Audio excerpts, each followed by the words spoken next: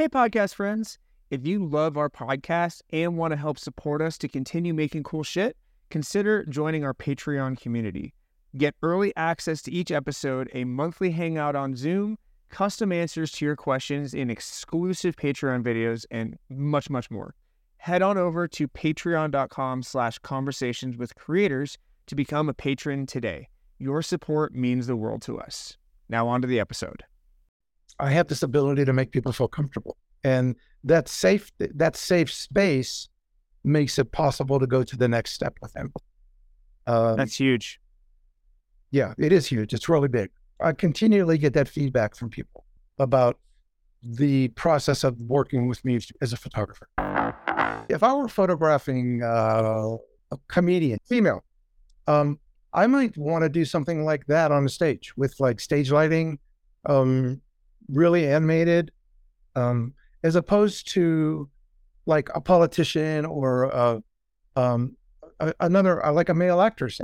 Mm-hmm. I really think that who their persona in the world impacts my story about them, and I try to marry that.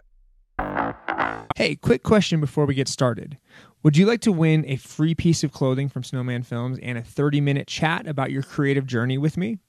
I know that I would love to connect with you, and I know that I would have loved to talk with somebody who had experienced a similar path when I was getting started. So let's make it happen. Here's what you need to do. Subscribe to the Conversations with Creators podcast, rate and review, and share it in just 5 easy steps. First, write a review on your preferred podcasting platform and rate it 5 stars for good karma. Then, screenshot your review and share it on social media, tagging Snowman Films. Each month, I'll select one random winner to receive a free piece of clothing from our store and a 30-minute virtual coaching call with me. Again, subscribe, write a review, rate the show, screenshot that review, share it on social media, tagging Snowman Films, and get entered into a drawing for that one-on-one virtual session with me and some free swag. Thank you so much for taking the time to leave me a review. I really appreciate you, and I'm excited to see you in our one-on-one virtual call soon. Now, let's dive into today's episode. So the big question is this: how are creators like us, who aren't built for the 9-to-5, for the people who put their passion before them being comfortable, how do we turn that passion into a living that pays the bills and a life that we love? That is the question. This podcast will give you the answers. My name is Noah Mittman, and welcome to Conversations with Creators. Welcome back to Conversations with Creators. I am Noah Mittman, your host, and with me today is world famous, amazing, talented EJ Carr. Thank you for being on the show, EJ. Thanks for asking me. Yeah, man. So we connected. We were talking a little bit earlier. We may keep some of it in, but we connected through Shine Music Festival and the amazing Nigel Dick. And I think it was before that. I think it was at Oh Honey. You're right. We did. Was it the music video? Yeah, and there might have been something even before that. But I know that. I know my memory's shit. So if it is, please tell me.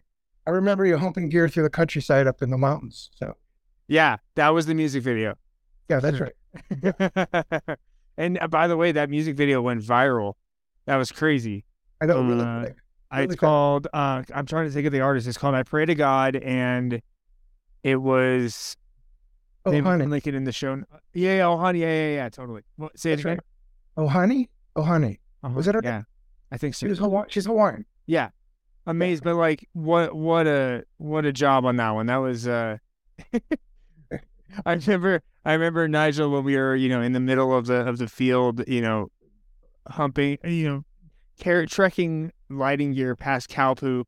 He's like, this is the glamorous lifestyle that you can expect from working with me. And I was like, oh, I just love it. It's the glory of the industry, isn't it? I was pretty happy with that because I on that shoot I pulled focus on a shot where she was walking towards camera, so we went from like 30 feet away from camera to past camera, and I stayed sharp the whole time. I was pretty happy with that. And it was like, it wasn't on a monitor, it was just on the side of the lens, Boop, boop, boop, boop. Yeah. That was great. But yeah, man, you have quite the resume for and you're big. I mean, it seems like your passion is portrait photography. Yeah. Um, yeah, I think that there was I think I was a transformation at some point in my career back then, back like a while ago. I initially was I just wanted to take pictures when I first started. That's all I wanted to do. And it was the first thing in my life that I ever felt at the time. I felt like this was the first thing that ever gave me so much positive feedback that is sort of was like, okay, there's a fork in the road and I'm going to go that way. And that was very early on in my career. I was young. That was way before I ever even started to work professionally. So yeah, it just became clear to me that I had an eye and I had a sensibility about composition and color and sensitivity towards emotion. And that was pretty much the foundation that gave me the confidence to start moving that direction. After a lot of time in school, between art school in college and then photography school in California, what became clear to me is that I wanted to go into fashion.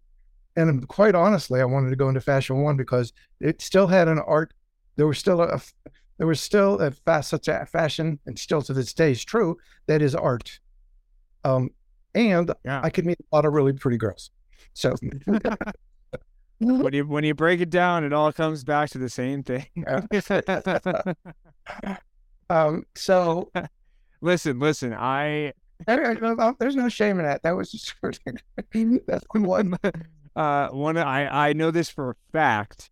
One of the deciding factors in my wife falling in love with me was seeing one of my passion project videos. It was parkour back in the day, but it was like she could tell that I was passionate about something, and that was great for her. So it's there's nothing wrong with it. No, there's nothing wrong. It's healthy. Yeah. So I went to New York early on after I got out of school in the late 70s, and I started pursuing my career in fashion. That was I was going to become the next Richard Avedon. That's sort of that was my immature motivation. Like, it's like I was going to become somebody else. Right. That's how we always start. Is you have the inspiration. You're like, I'm going to have this, and then you find your own voice. Yeah. I was gonna like knock him off the pedestal. Yeah. There you go. Well, clearly that never happened. And it took a long time for me to realize that the only thing I can do is be me. Yep. And I think I don't think that was what actually opened the gate for me to start pursuing portrait photography alongside the fashion career that I had. And that was in the early 90s and in the early to mid 90s. And that was at a time when like celebrity photographers everybody wanted to be Herb Ritts and Timothy White and Mark Seliger and everybody those were the guys that were the leaders in that world. So that was my next inspiration. I said, okay, if those guys can do it, I can do it. So along with my fashion business, I started pursuing portrait photography directly and specifically towards the editorial market in a major market. So my intent was to get my work in all the major magazines in the portrait field, because it was a parallel field to the fashion world.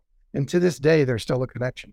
Yeah. I mean, you can't separate them. What were the magazines back then that you had to get into? Like what was like the prime? You had to get into magazines to get the bigger work. Yeah. Because everybody looked at the magazines for inspiration.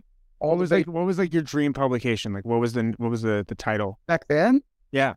I would have to say, I would say it was probably Rolling Stone magazine. Yeah. Absolutely. That'd be a dream. Even today, I would say. Yeah, even today. I worked a lot in the entertainment industry.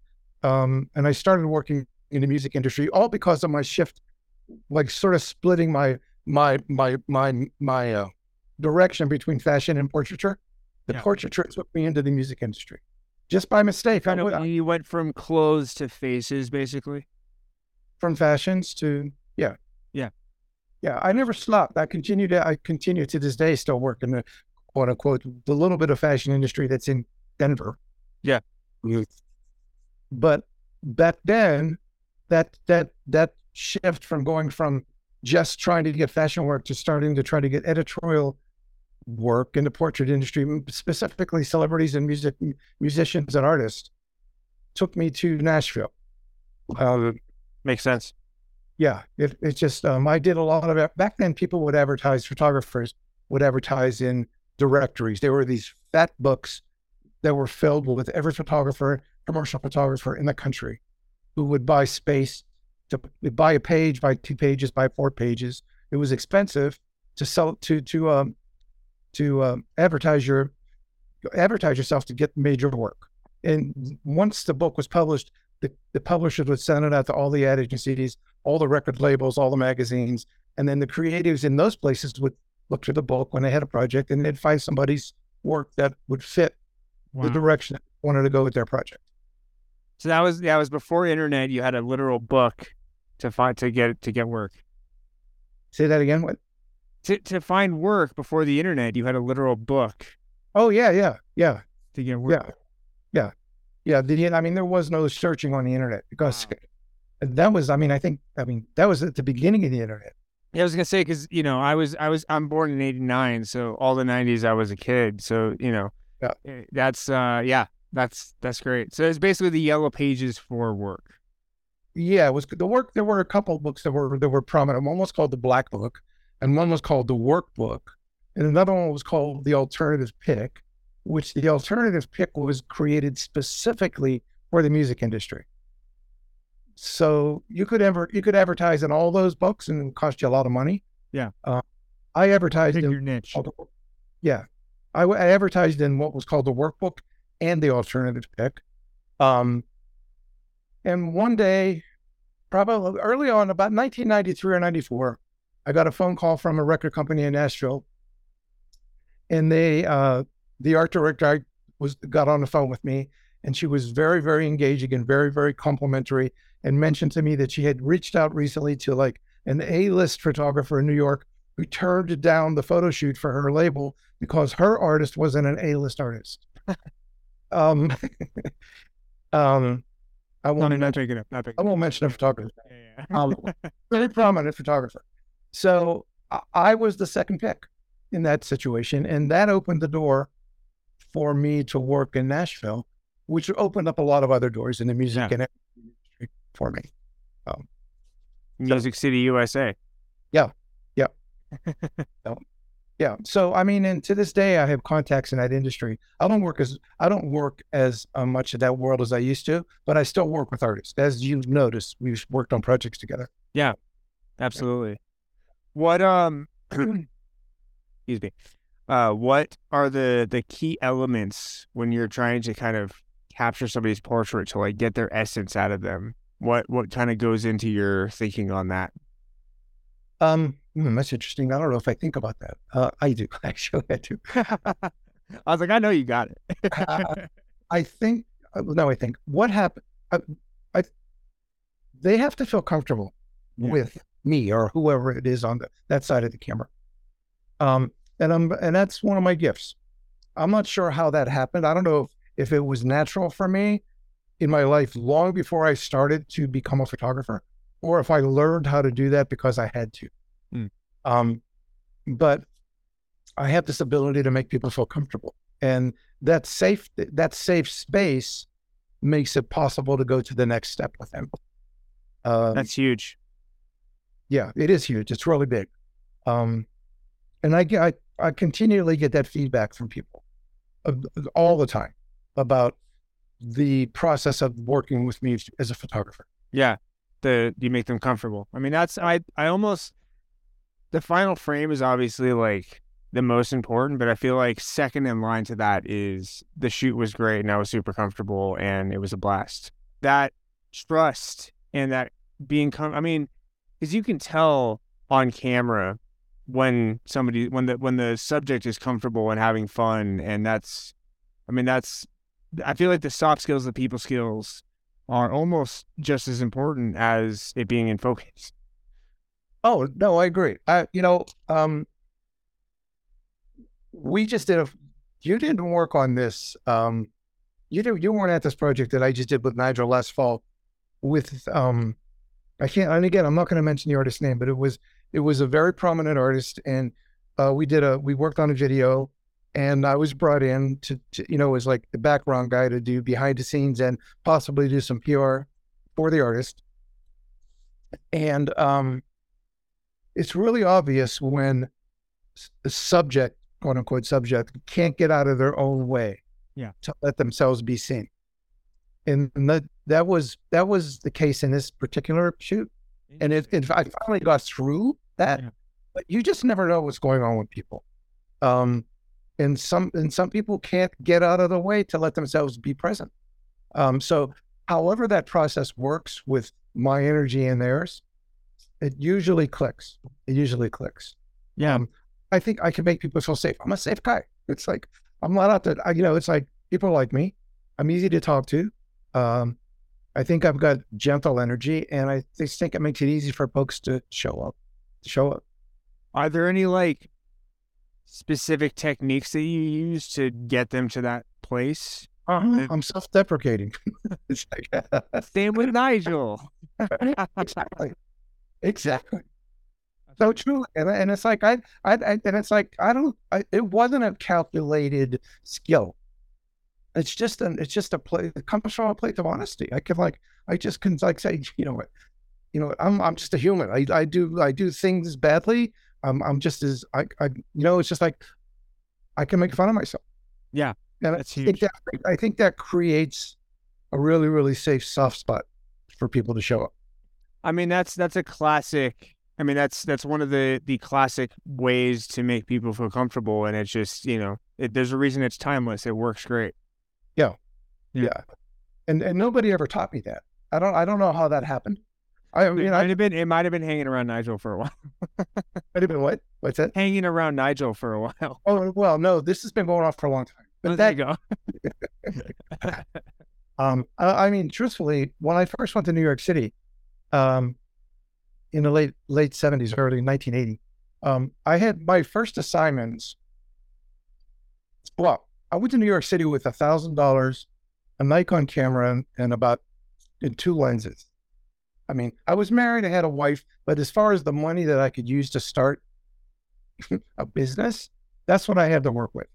So I shared a studio with a couple other photographers in Manhattan, in what was called the photo district. And I started getting out there and making phone calls and trying to get business. And when I moved to New York, I had left Texas to go to New York, and I had a few connections with a couple magazines in Texas. And when I got to New York, I called them just to let them know that I was there. And one of the magazines from Houston called me up, and they were doing a story on, I can't remember how many people, I think it was 5 different quote unquote celebrities that they were doing small spot interviews with for their magazine in Houston. And they assigned me to do the photographs for all of these people. So my first celebrity photo shoots in New York, way before I even started trying to go into portraiture, where I was assigned to photograph Ralph Lauren, Philip Johnson, an American architect, the Dalai Lama, and a Broadway actress named Carlin Glynn, who was just in a brand new Broadway show called The Best Little Whorehouse in Texas. So what a lineup. Okay. Yeah. So here I am, green. I'm like a new shoot right out of the ground. And I'm going to go, and I'm going to like show up at Ralph Lauren's polo office on 7th Avenue in fashionista world. And I'm going to feel comfortable and confident photographing Ralph Lauren. That was like trial by fire. Yeah. I sort of got thrown into the pit, and I had to survive. Which is, I mean, that's the story. That's how you do it. And that's how it happened. That's how it happened. What's crazy for you especially is like, talk about being thrown into the fire. Like you're photographing big names when you're green. Yeah. Like that must have been just, Was it more exciting or terrifying? Oh, it was both. I had to think. Was it more? I think. Well, the photo shoot with the American architect Philip Johnson was terrifying. Yeah. Because I spent 45 minutes or an hour with him in his office, and I don't think he said 2 words to me. Oh my God. It's so awkward. Yeah, I mean, maybe your viewers will research Philip Johnson. He was a very, very famous American architect. His one of his most famous projects is in New Canaan, Connecticut. It's called the Glass House, and it's a house that's totally made out of glass. You can see from all angles. Cool. But a very, very prominent architect. In fact, he designed what's called the cash register building in Denver. That is literally the most famous build. That's like the building of the Denver skyline. Like, yeah, that's it. It's the only building that makes Denver skyline Denver. So absolutely, I know that building. Yeah, that's one of his projects. I don't know. Awesome. I don't know the history of it. No, super cool. That is literally like the iconic. That makes the Denver skyline iconic. Yeah, no, I have to agree. It's very noticeable and very recognized. So anyway, that was the guy. And yeah, I've got a very, very, very strong portrait of him. It's too bad I didn't have things available to share with you at this point. I could have sent it. We could have seen it. I don't know. Is that something I could send you in the meantime that you could use? Yeah.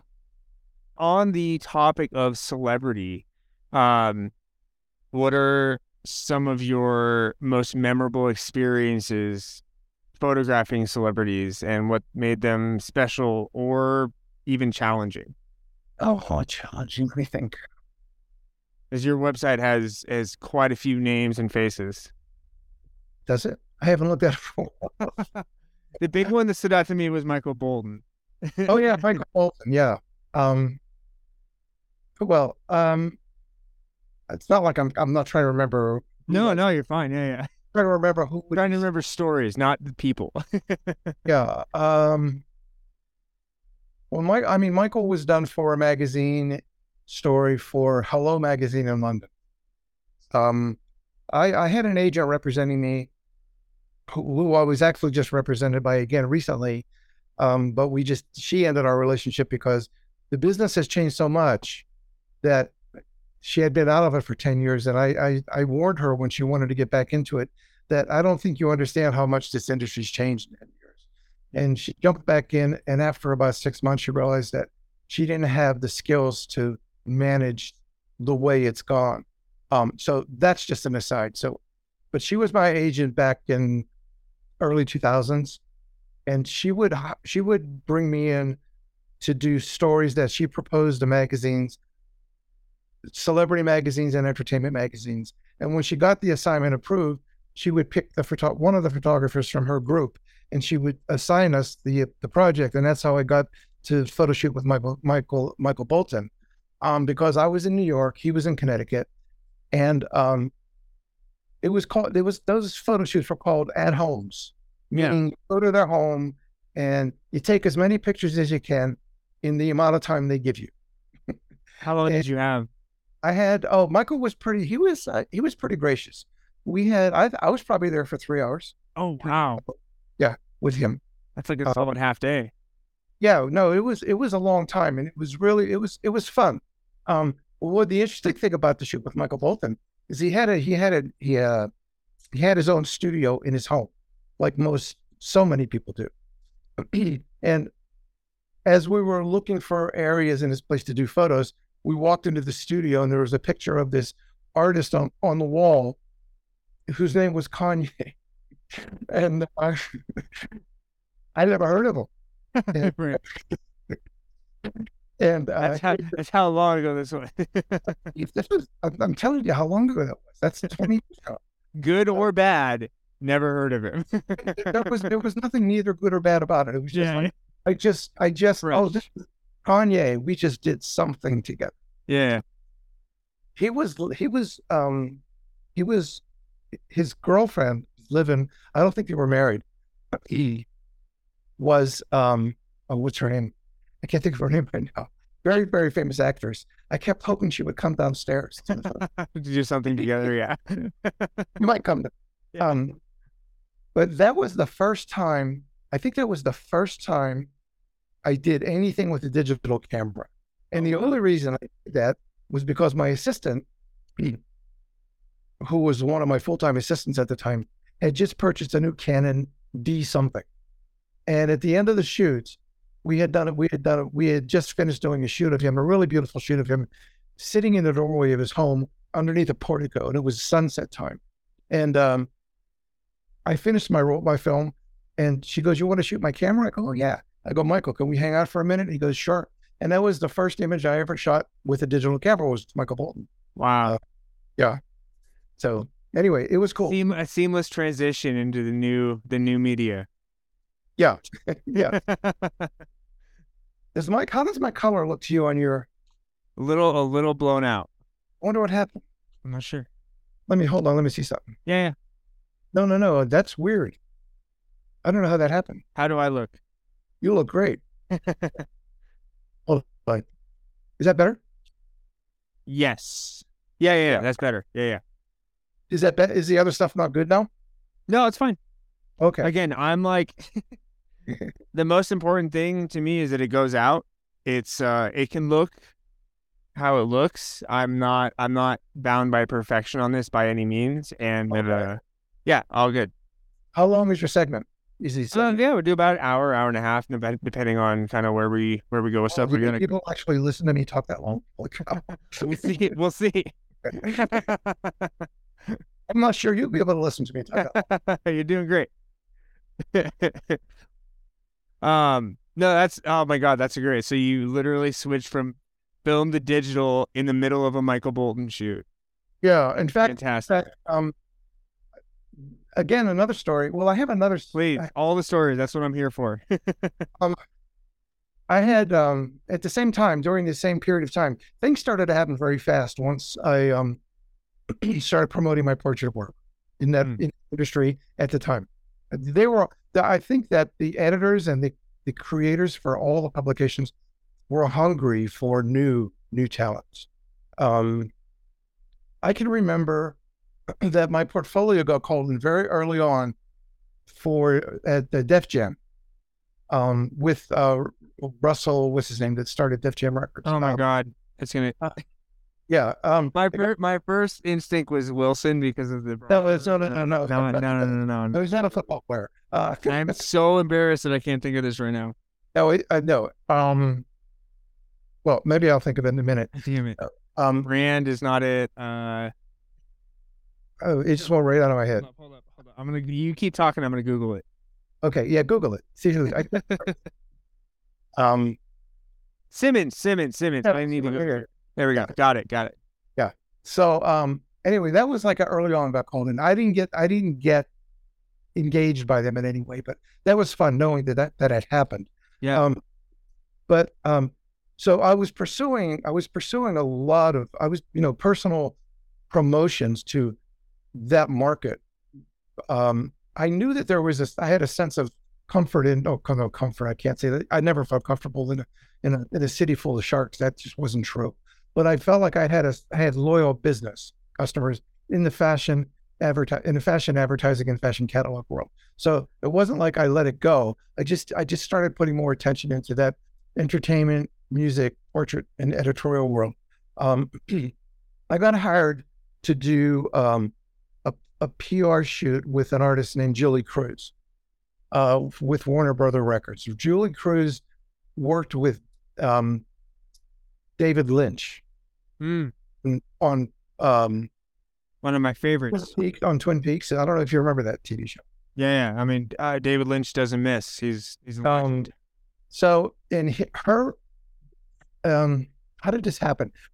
Her agent was we sort of wined and dined each other, and he hooks me up with Warner Brother Records LA, and Warner Brothers gave him the go ahead to hire me to do PR with Julie for her new upcoming project that she had just finished with David Lynch. So I was like thrilled. Yeah, of course. I was like, so in some way I went, okay, this is it. This is a big step. I'm going to get to the next level with this. And I was a little bit nervous because David Lynch was attached to it.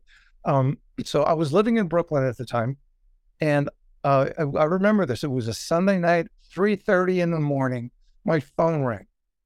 And my phone never rings at 3:30 in the morning. So I picked the phone, and there's this voice of somebody who sounds like he's like a young guy from the Midwest.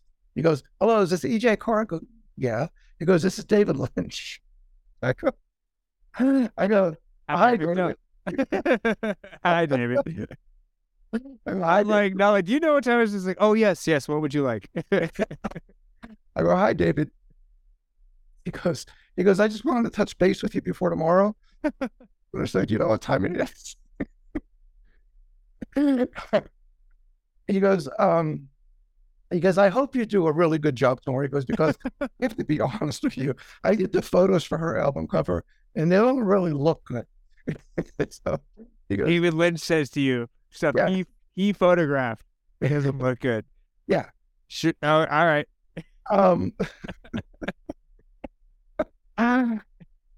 So do you think You're like, well, yeah. How did you respond to that? How did you respond? I go, "I don't remember how I responded. All I know is I didn't fall back asleep." Yeah. Remember, how could you?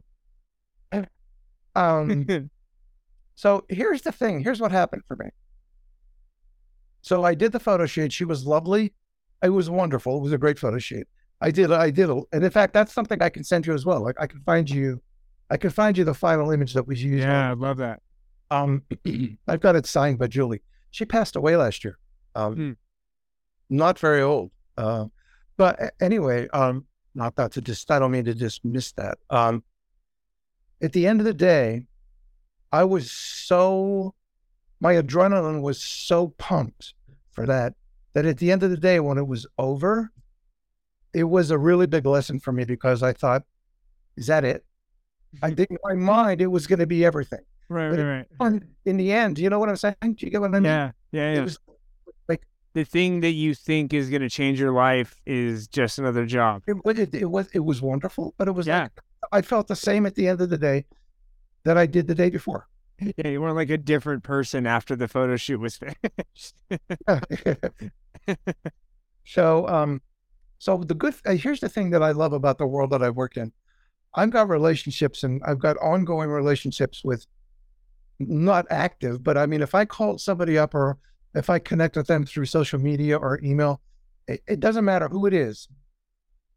We can communicate still, which I think is, if there's more value than money, I would say that's it. 100%. Yeah, I would say. I mean, it's all relationships at the end of the day. Like that is, I think, what makes a successful career. I mean, obviously the work needs to be there and it needs to be good, but how you treat people and how they feel about you and all that's friends are friends. Yeah. How it works. Yeah. So I feel grateful. I am grateful for that. Yeah. 100%. More on the technical side. Are there any specific photography or lighting techniques that you kind of are your go-to for like a really solid portrait to get your specific style or mood? I don't think there is. I think everything I do is dependent. There was a time, let me back that up. Yeah. Early on, when I first went in this direction, I had a technique that I used, and I had roughly a lighting system that I used. Well, first of all, everything I did was in a studio. Everything was shot on a Hasselblad camera, so the format, everything was square. And again, this is something I could send you just as a sample. And I altered my processing with my film and processing to start what was called cross processing. I would shoot negative film. Let me think if this is right. How did I do this? I would shoot colored transparency film, and I'd process it in negative chemicals with my lab, which would cross process the colors. So what I would get back, instead of a transparency, I'd get a contact sheet from the negatives, which were, because they were processed in the wrong chemistry. So rather than transparency, I'd get a negative. Then I'd make a contact sheet, and then I would pick my images that I liked, and then I would give them instructions how to color balance everything. Wow. And I'd make the color balance match, the look of the color balance match on everything I did. So you had to give instructions for the grade rather than doing it yourself. For the color grading, basically, yeah. Wow. Because I couldn't do it myself then. Yeah. That's so hard. Yeah. So my entire portfolio, which I still have like 12 of them, Yeah. You had to have so many portfolios then because you couldn't get found on, you weren't found on digital image. You couldn't find you on the internet. Right. There was nothing. You wanted to internet didn't exist. I would send out, FedEx was like my major bill. There you go. I was sending out, weekly 5, 6, 7, 8 Polaroid portfolios a week to different places. That is things have gotten way more cost effective now. And faster. Yeah, faster. Yeah. There's a link rather than here. Let me snail mail you a portfolio that cost me $20 to make. I mean, the paradigm of shooting film for commercial photography now is almost impossible because everybody wants it now. Of course. Yeah. Yeah. It's what, like 24-hour turnaround or less. Or less. Yeah. Yeah. Yeah. I have a buddy that does video, and a big selling point for his he does a lot of like corporate conference work, and he sells them on that he will give like a movie to them for the the final day of the conference. So he'll do like a 12-hour turnaround for like a 2-minute video. I'm like, you just don't sleep. No, I know. Like, that's insane. But it works. And I was there. We did a job in Vegas for Audi, and the video was great. It showed on the big screen, and everybody was at this after party, and it was a total blast. It worked great. Yeah. But it was like the amount of work that went into that was substantial. Right. It's insane. So did I answer your question? Did I know? 100%. Yeah. Yeah. It's kind of well, it sounds like it. So actually, no. Interestingly, so a follow up to that. So that's kind of the older process. Now with digital, are there favorite techniques that you use, or is it kind of like what do you kind of match the personality of the person with the technique or with the lighting setup? Or is it, what goes into your mind with that?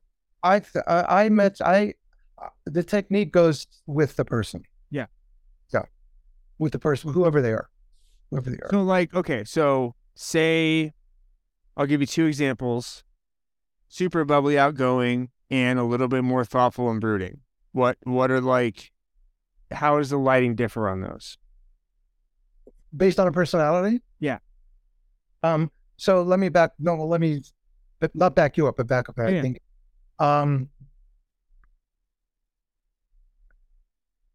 In my mind, people have stories of who they are. It's my story about them.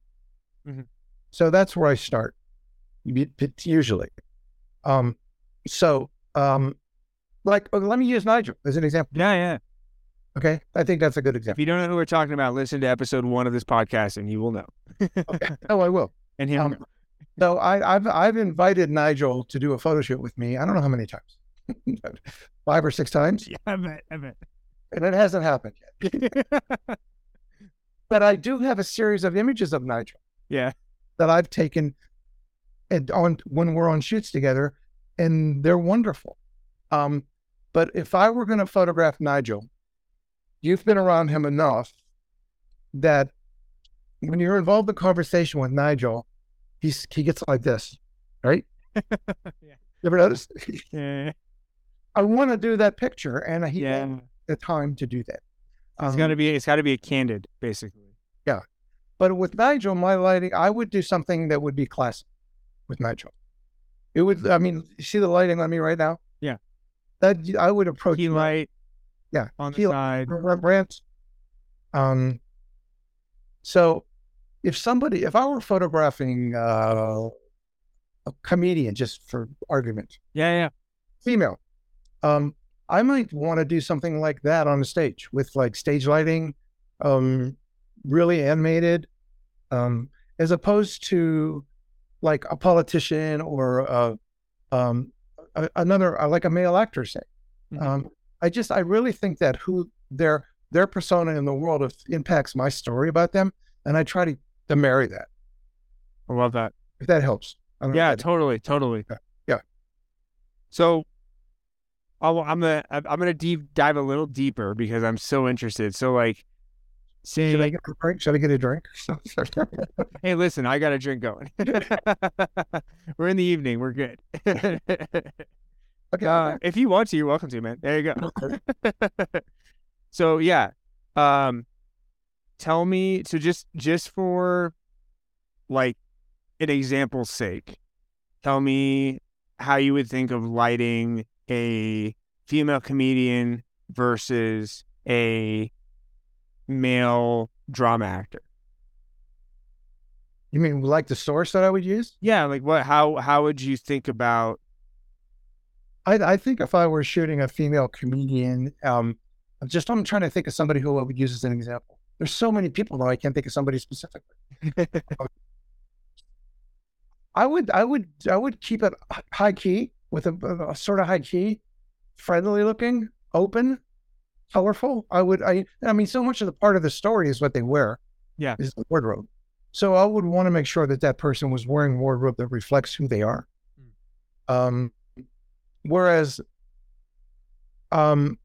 say an actor or dramatist, if I was photographing a Robert De Niro, Sure, I'd probably have to take some nerve pills to start with, but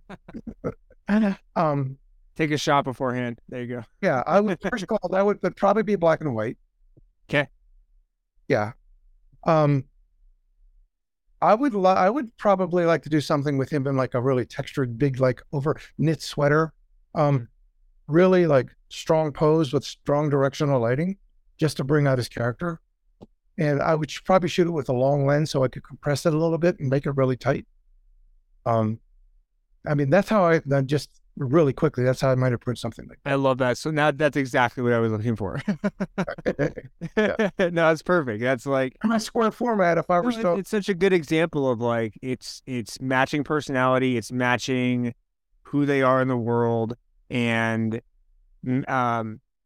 communicating that visually, which Sure. is the again, I think that my audience is exactly like that's the kind of stuff that is subjective and is artistic and is based on your taste and is why you're at where you're at, which is so cool. Yeah, I love that. I completely agree, by the way. Robert De Niro in black and white. I think that's awesome. Yeah, that's how I would approach that. Or I would do the same thing with, say, Marty Scorsese. Yeah. I mean, a dream. Well, what a dream would it be to have Marty, Joe Pesci, Robert De Niro, Al Pacino, and Harvey Keitel together. Again, real deep breath before you start, and then go. Especially with Marty there, like, oh my god. Yeah, and maybe John, I could add him to the... Yeah. That's great. I saw De Niro just did a new film called Wise Guy. Yeah. Yeah. He keeps going. And this will date a little bit, but he's now having another kid. Yeah. At like 79. 79 years old. It's like, he's like, I don't care. Him and Anthony Quinn. I think Anthony Quinn, baby's when he was 80 something. Yeah. Actually, no, it's funny. You completely just answered my next question, which was what makes a ordinary portrait stand out from an amazing one. And I think capturing personality is huge, and the way you think. I have a portrait of. I'll send you this too. Maybe you could let me know after this. You can send me an email when you're doing this. Yeah, and I can send you. 72 DPI. Yeah, 100%. Is that fine? 72 DPI. That'd be great. Yeah. Send me links so that I can link them for people so they can go to. I want them to go to your spot, your website. Oh, so links would be better than the actual. Yeah, 100%. Okay. So put you on for this. I have a friend who's an artist, who was an animation artist in New York at the time. He did animation for a legend, Richie Havens. You know who Richie is? I don't. Okay, Richie Havens was he passed away about, I don't know, 6 or 7 years ago. Uh, rock folk artist. He was the opening act for Woodstock. Okay. Oh wow. For Woodstock, he opened Woodstock because they couldn't get. I don't remember exactly what the issue was, but he was on stage for I forget how long. But I met Richie in New York. I met him in his office. My friend, this artist, took me to meet Richie one day, and Richie agreed to come to my studio to do a photo shoot. So Richie Havens came to my studio, and if you do a Google search, you'll see him. Oops, did I lose you? I'm here. Oh, you're here. So I Yeah. did some. I got to get you. I was standing too still. Eventually we'll get this in an in-person studio, but for now I want to get it done. So Yeah. on Zoom we are. Hold on. How did I get you? I want to get you bigger on my screen. And oh, wait, I know how. I got it. Here we go. Oh, okay. Anyway, Richie came to my studio, and but there was no planning of what I was going to do. All I knew is that I was going to do a photo shoot with this legend. Yeah. And so we did the photo shoot, and Richie is black, tall, black. He was a folk singer in a village in the 60s with like Bob Dylan and all those artists. And then he went off on his own direction, and he was the opening act in Woodstock. So people in the world and that my age, and a lot of people know who Richie is. And one of my most famous portraits is of Richie Havens, and you can't see his face. I saw that on your website. Yeah, I know exactly the photo you're talking about. He has all the rings on. The boys and Yeah, right? yeah.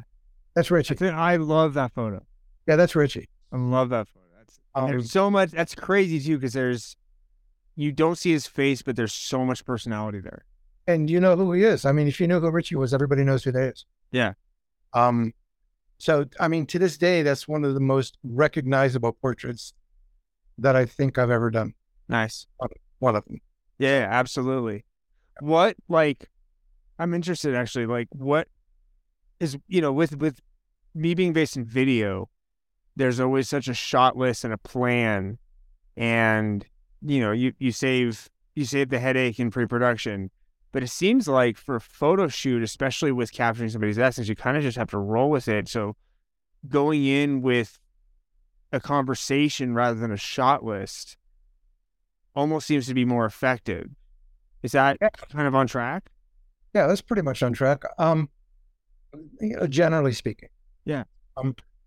I think it's terrifying to me. Huh? That's terrifying to me. But no, I mean, you mastered it. I love it. Yeah. I've said this so many times that what I love, I had just finished teaching a class, and I don't teach. I don't consider, my pronoun is not educator. It turns out I'm probably pretty good at it, but I've never identified, I never wanted to be that, but I've been asked in the last few years to teach an elective class at Arapahoe Community College. Yeah. In their photo department, and I just finished teaching this class for the second time. And they created a title. I would not have created a title. They created this title called Fashion and Glamour Photography. And the glamour part gave me I was like, Yeah. Now, I've come everything's misty. Yeah, but the reality is, you know what I learned from teaching? I learned what I didn't know. That's what I learned from teaching. Okay. Anyway, that's a great quote. What I learned from teaching is I learned what I didn't know. I just like, oh, crap, I don't know how to do that. Yeah. No, it's a totally executing and effective teaching are two completely different skills. Yeah. So let me stay on track with this. Yeah. So somewhere along the line in this elective class, this group of students, they'd ask me, how did they put it to me? What's the difference between advertising and editorial? What's the difference in the production or preparation for advertising and editorial? And my feeling about the advertising world that I've worked in, that by the time I got to the point of doing the photograph in an advertising project, it was already worked out. Everything was done. All I had to do was execute. Yeah. That doesn't plan is there. The lookbook is there. The style, all of that stuff is figured. Everything. It's all been pre-planned. It's all been gone over and over and over. By 7 bosses. So there's serendipity in that process, of course. Yeah. Because things do happen. But basically, you know what you're trying, because you're working to a blueprint in a way. This is what we want it to look like. How are we going to make that happen? In editorial, there's a lot of room there for artistic expression. And that fits me way more organically. Even though I love it. Because it's not just a look, it's your style. It's the story behind it. That's why they hire photographers for stories like that. Yeah. Because like how you interpret the idea.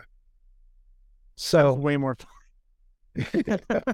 So for me, I love going into quote unquote a room with all the pieces and then putting it together when I'm there. Yeah.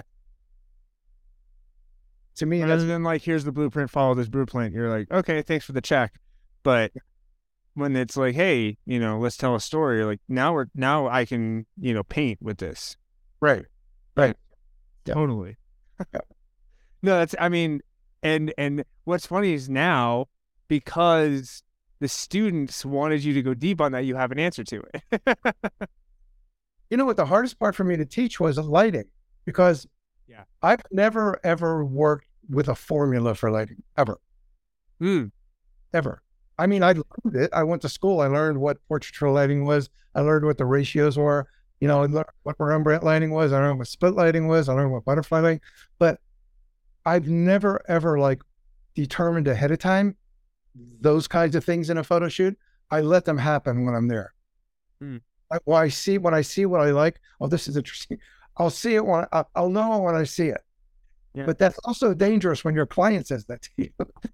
Yeah. I was one shooting a TV. But I heard a client that says, "I'll know when I see it." Yeah, exactly. I remember that was the most chilling down my back moment. I had a client come up to me we're doing like a TV pilot, and she comes up behind me as we're live with 20 people going. She's like, I don't like this shot. And I was like, okay, what would you prefer? She's like, I don't know, but I don't like this shot. I'm like, yeah, right. Thank you so much for that insightful fucking Jesus. I know. Any info would be great. Oh. Yeah. So you know what I've learned from that? Yeah. The hard way.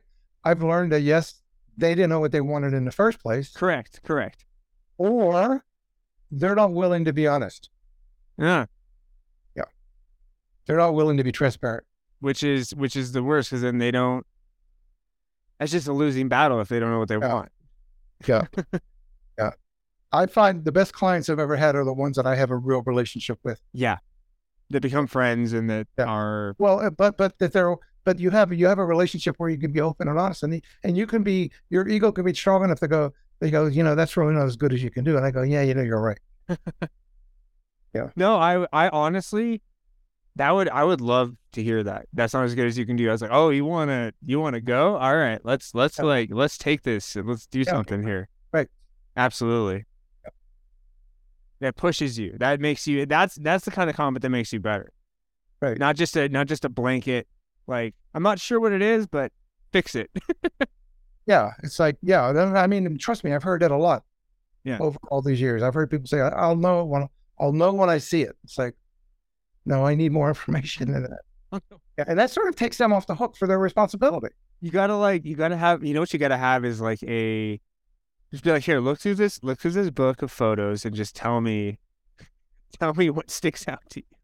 I do that all the time now. I don't bet. rely on words anymore. No, how can you? It has to be the look. And you're like, oh, you like that look? Cool, we can make that. Yeah, I use Pinterest a lot for photos and for kids' birthday parties. Yeah, that's on my side. It's like, hey, print these signs out for the Wreck-It Ralph birthday party. I'm like, yeah, that sounds great. Yeah. But no, Pinterest makes total sense. Yeah. No, I ask people to send me photos of their vision. Yeah. Along with the purchase order. So. Be like, oh, you want this look? Cool. That's gonna be a budget above what we talked about. Yeah. So outside, we've talked a lot about photography, which is fantastic. And I also want to know, because I like to know you as a person. Okay. Outside of your career, what's your thing? What's your hobby that makes you relax, takes you away from, the hustle and bustle? I grew up in Western Pennsylvania, outside of Pittsburgh. I say Pittsburgh because it was my mailing address as a kid was Pittsburgh, 15225. And I had my uncle. One of my uncles was into fishing, and he was a steel worker in Pittsburgh.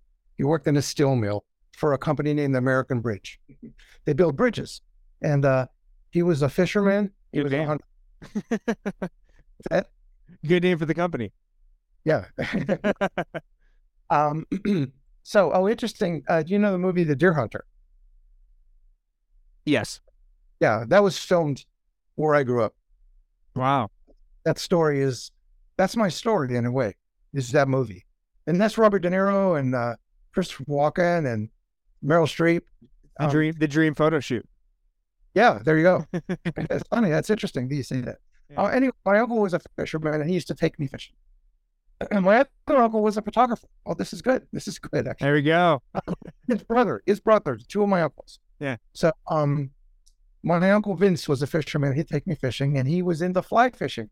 So he's a blue-collar guy in Western Pennsylvania who used to be a fly fisherman, which is incongruous because it was never in my mind. It was a blue-collar thing. It was like a very sophisticated sport. But he introduced me to that very young. And it's been a passion for my whole life. Wow. Not as much as I would like to now. I've traveled all around. I fished in Canada and Alaska and all over the Northwest. And now I live in Colorado, so it's really accessible here. How is fly fishing here compared to other states?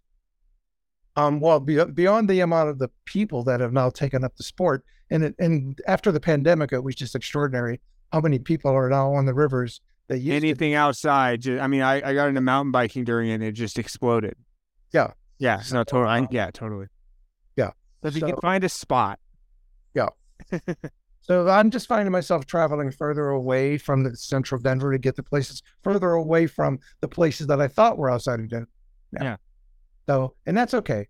That's okay. I won't have you give away your spot because that would be total sacrilege. That's right. How successful have you been? Have you got some good ones? As far as fishing? Yeah. Oh no, I've had great experiences for sure. Yeah. That's awesome. In Colorado, the fishing is pretty good here. Yeah. So, and the other thing, is when I was in New York, I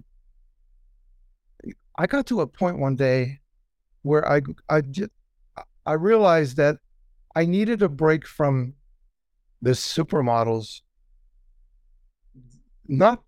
How can I explain this? I didn't want to hear another famous person complain about the fact that they didn't like how their hair was being done by the hair and makeup person when they were getting paid $12,000 or $15,000 a day to be there to do that. Yeah.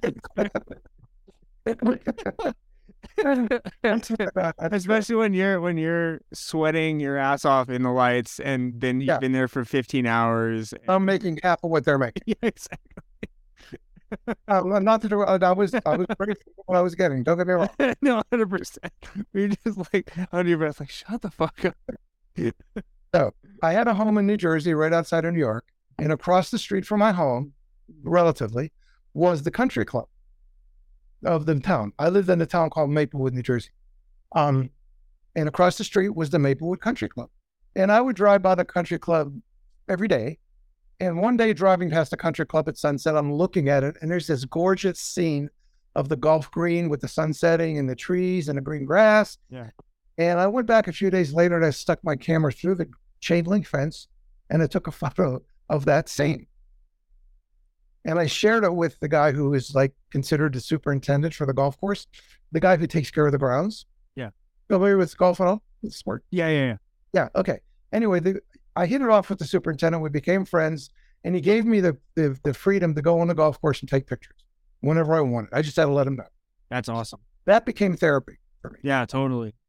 At the same time, It's literally, it's because I mean, I get that completely because it's a personal project just for you, just having fun by yourself, maybe listen to music, like whatever it is, yes, you're just creating for the sake of creating, which is exactly best right. therapy. Yeah, totally. Yeah. At the same time, I had just been married, and my ex-wife, her father played golf, and I thought, wow, what a great way to get to know him. I'm going to start to play golf.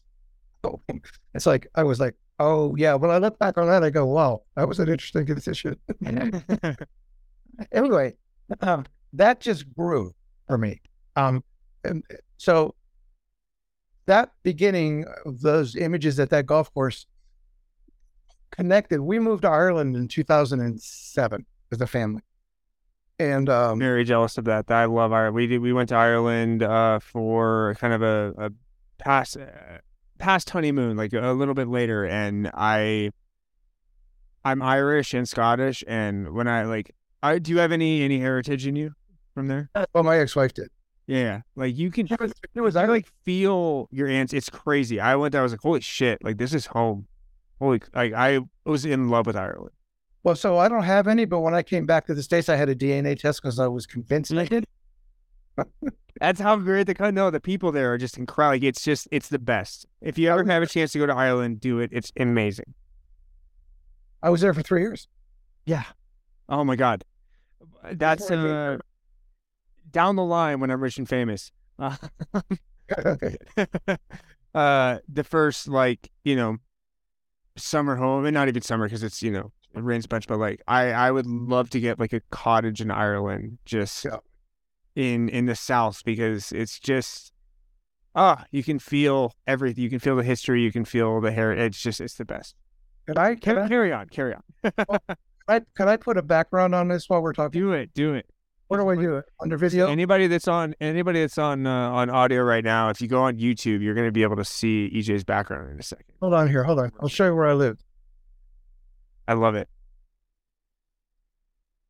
We when we went, we had a Airbnb that yeah. So Ring of Kerry. Yeah. Yeah, the best. We had an Airbnb where our backyard was a field of sheep and then the Gap of Dunlow. Oh, there you go. I know exactly. I literally I was there and I was like, this isn't real. This is too picturesque to be reality. So you were in Kerry. That's my house. Oh my God. That's where I live. Wow. I'm covering it up. That's incredible. I mean, you can't, there's nothing better than that. That's incredible. Yeah. So anyway, it is essentially a built up cottage on the coast overlooking the ocean in Ireland, and it's as beautiful as you think it is. How do I get back to the end and do that? Let's see. I think you should just leave it. Okay. All right, I'll leave it. Anyway, when I moved to Ireland, we moved there in 2007. We went for a year. Intent was a year, and we stayed for 3. Yeah. And while I was there, I was working. I was shooting editorial projects from magazines from New York, a few projects like that. I was working for clients in Ireland, and I was working with fashion designers in Ireland, and working with artists, with musicians. And so when I came back to the States, we moved to Denver for many reasons. We came here, and I wasn't sure what I was going to do here because I felt like I was in a desert. I didn't know the market. It seemed small. It didn't look like anything I had ever been into as far as my career goes, but I did have an entire portfolio of Irish golf imagery. And there was a golf magazine here that I went to initially, and that was the beginning of me getting a foot in the door in Denver, with working for them, because I wasn't sure where I was going to work. Yeah. You went from Ireland to Denver? Yeah. Nice. Yeah. That was a big shift. All right. Yeah. That was a big having visited one and lived in the other. Yeah, I would say so. Yeah. Yeah, it was a big shift. So that's pretty much my story.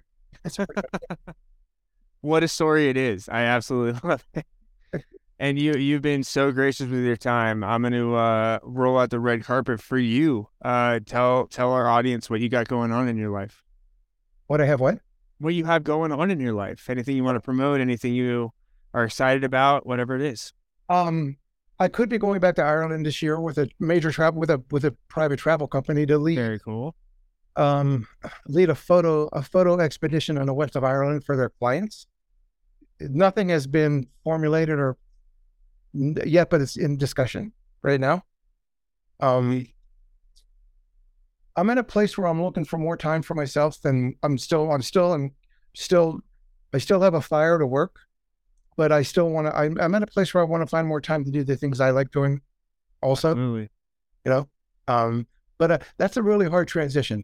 I don't know how people retire. I don't know how Here's the thing, like when you love what you do and you have a legitimate passion, like why, retiring means you take on the projects that you want to take on instead of that you have to take on, I feel like, right? Like you're never going to stop being creative, stop working in that way. But like, there's a part of me that feels like I still haven't done it the best as I can.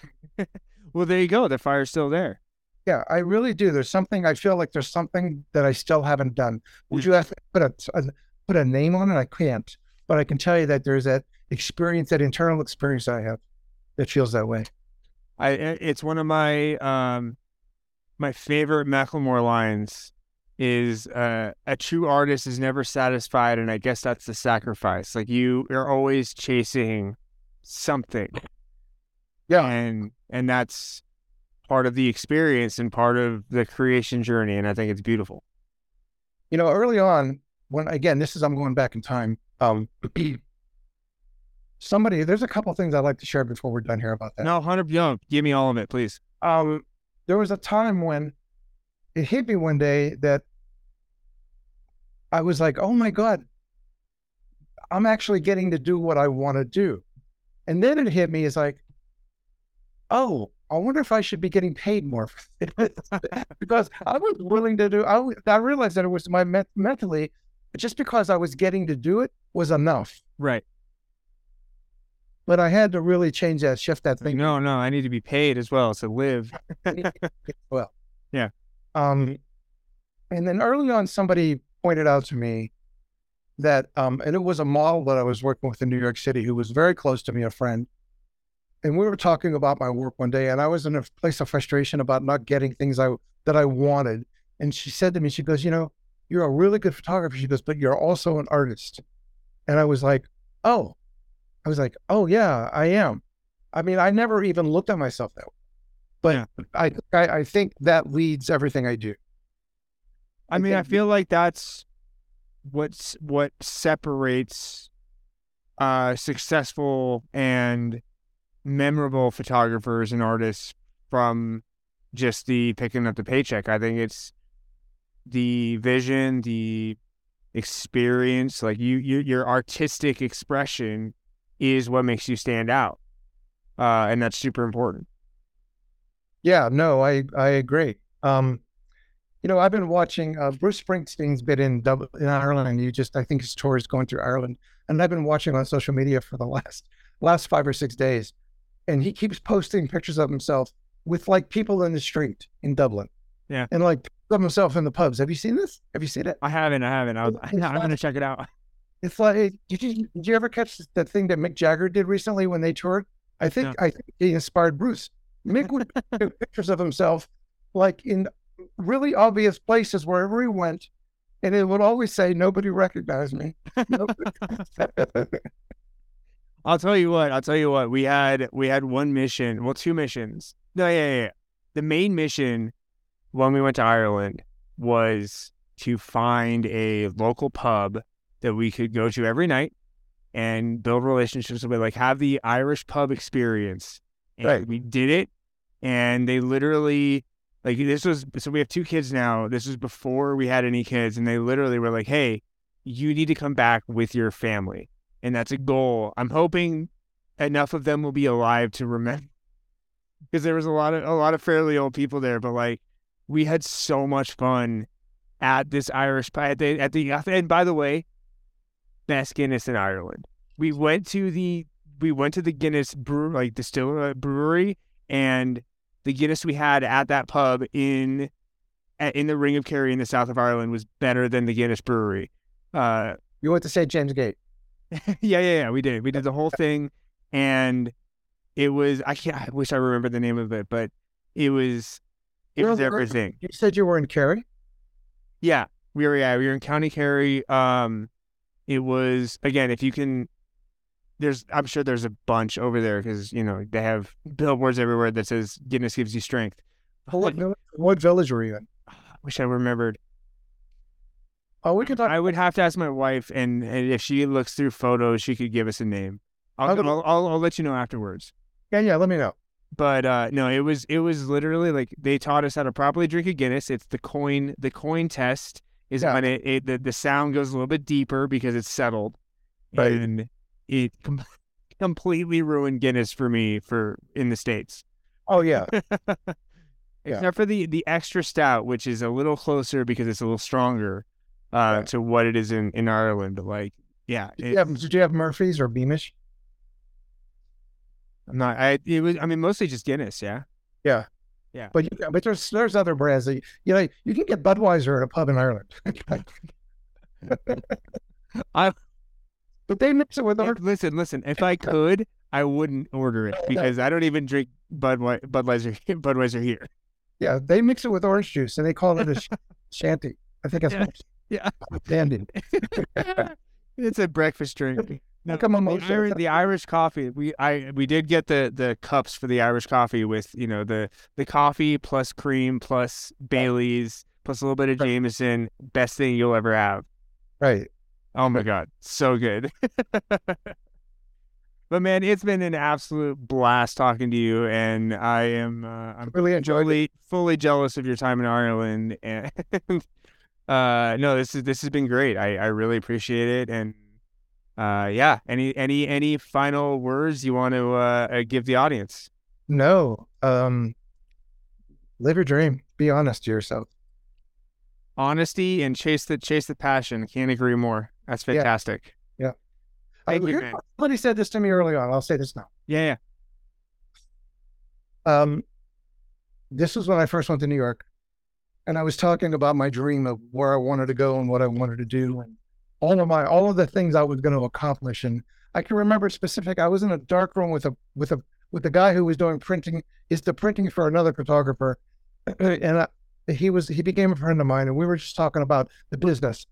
And I had all these aspirations, and he said to me, the first step you take will determine the path you get on, that you end up on. He says, so really be conscious of the first step you take. And that stayed with me all this time. And now more than ever, I think about that because that first step led me here, but I had no idea what that meant at the time. Yeah. What that meant. So it essentially sounds like follow your gut, and that's where you will continue to keep going in the right direction. Yeah. I love that. Oh, that's great. Thank you so much, man. I really appreciate the time and hanging out, and this has been a blast. Thanks. No, I'm going to go look at your first podcast now. I'm going to have dinner and look up Nigel. Yes. Let's comment and embarrass him. It'll be great. Conversations with creatives. That's all I got to do is search, right? Yeah. I'll send you the link.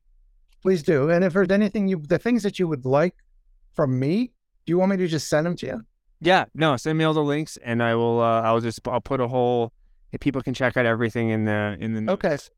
I'll try to make sure I have. I think there's 3 or 4 things that we talked about. I'll make sure you get those. Yeah, absolutely.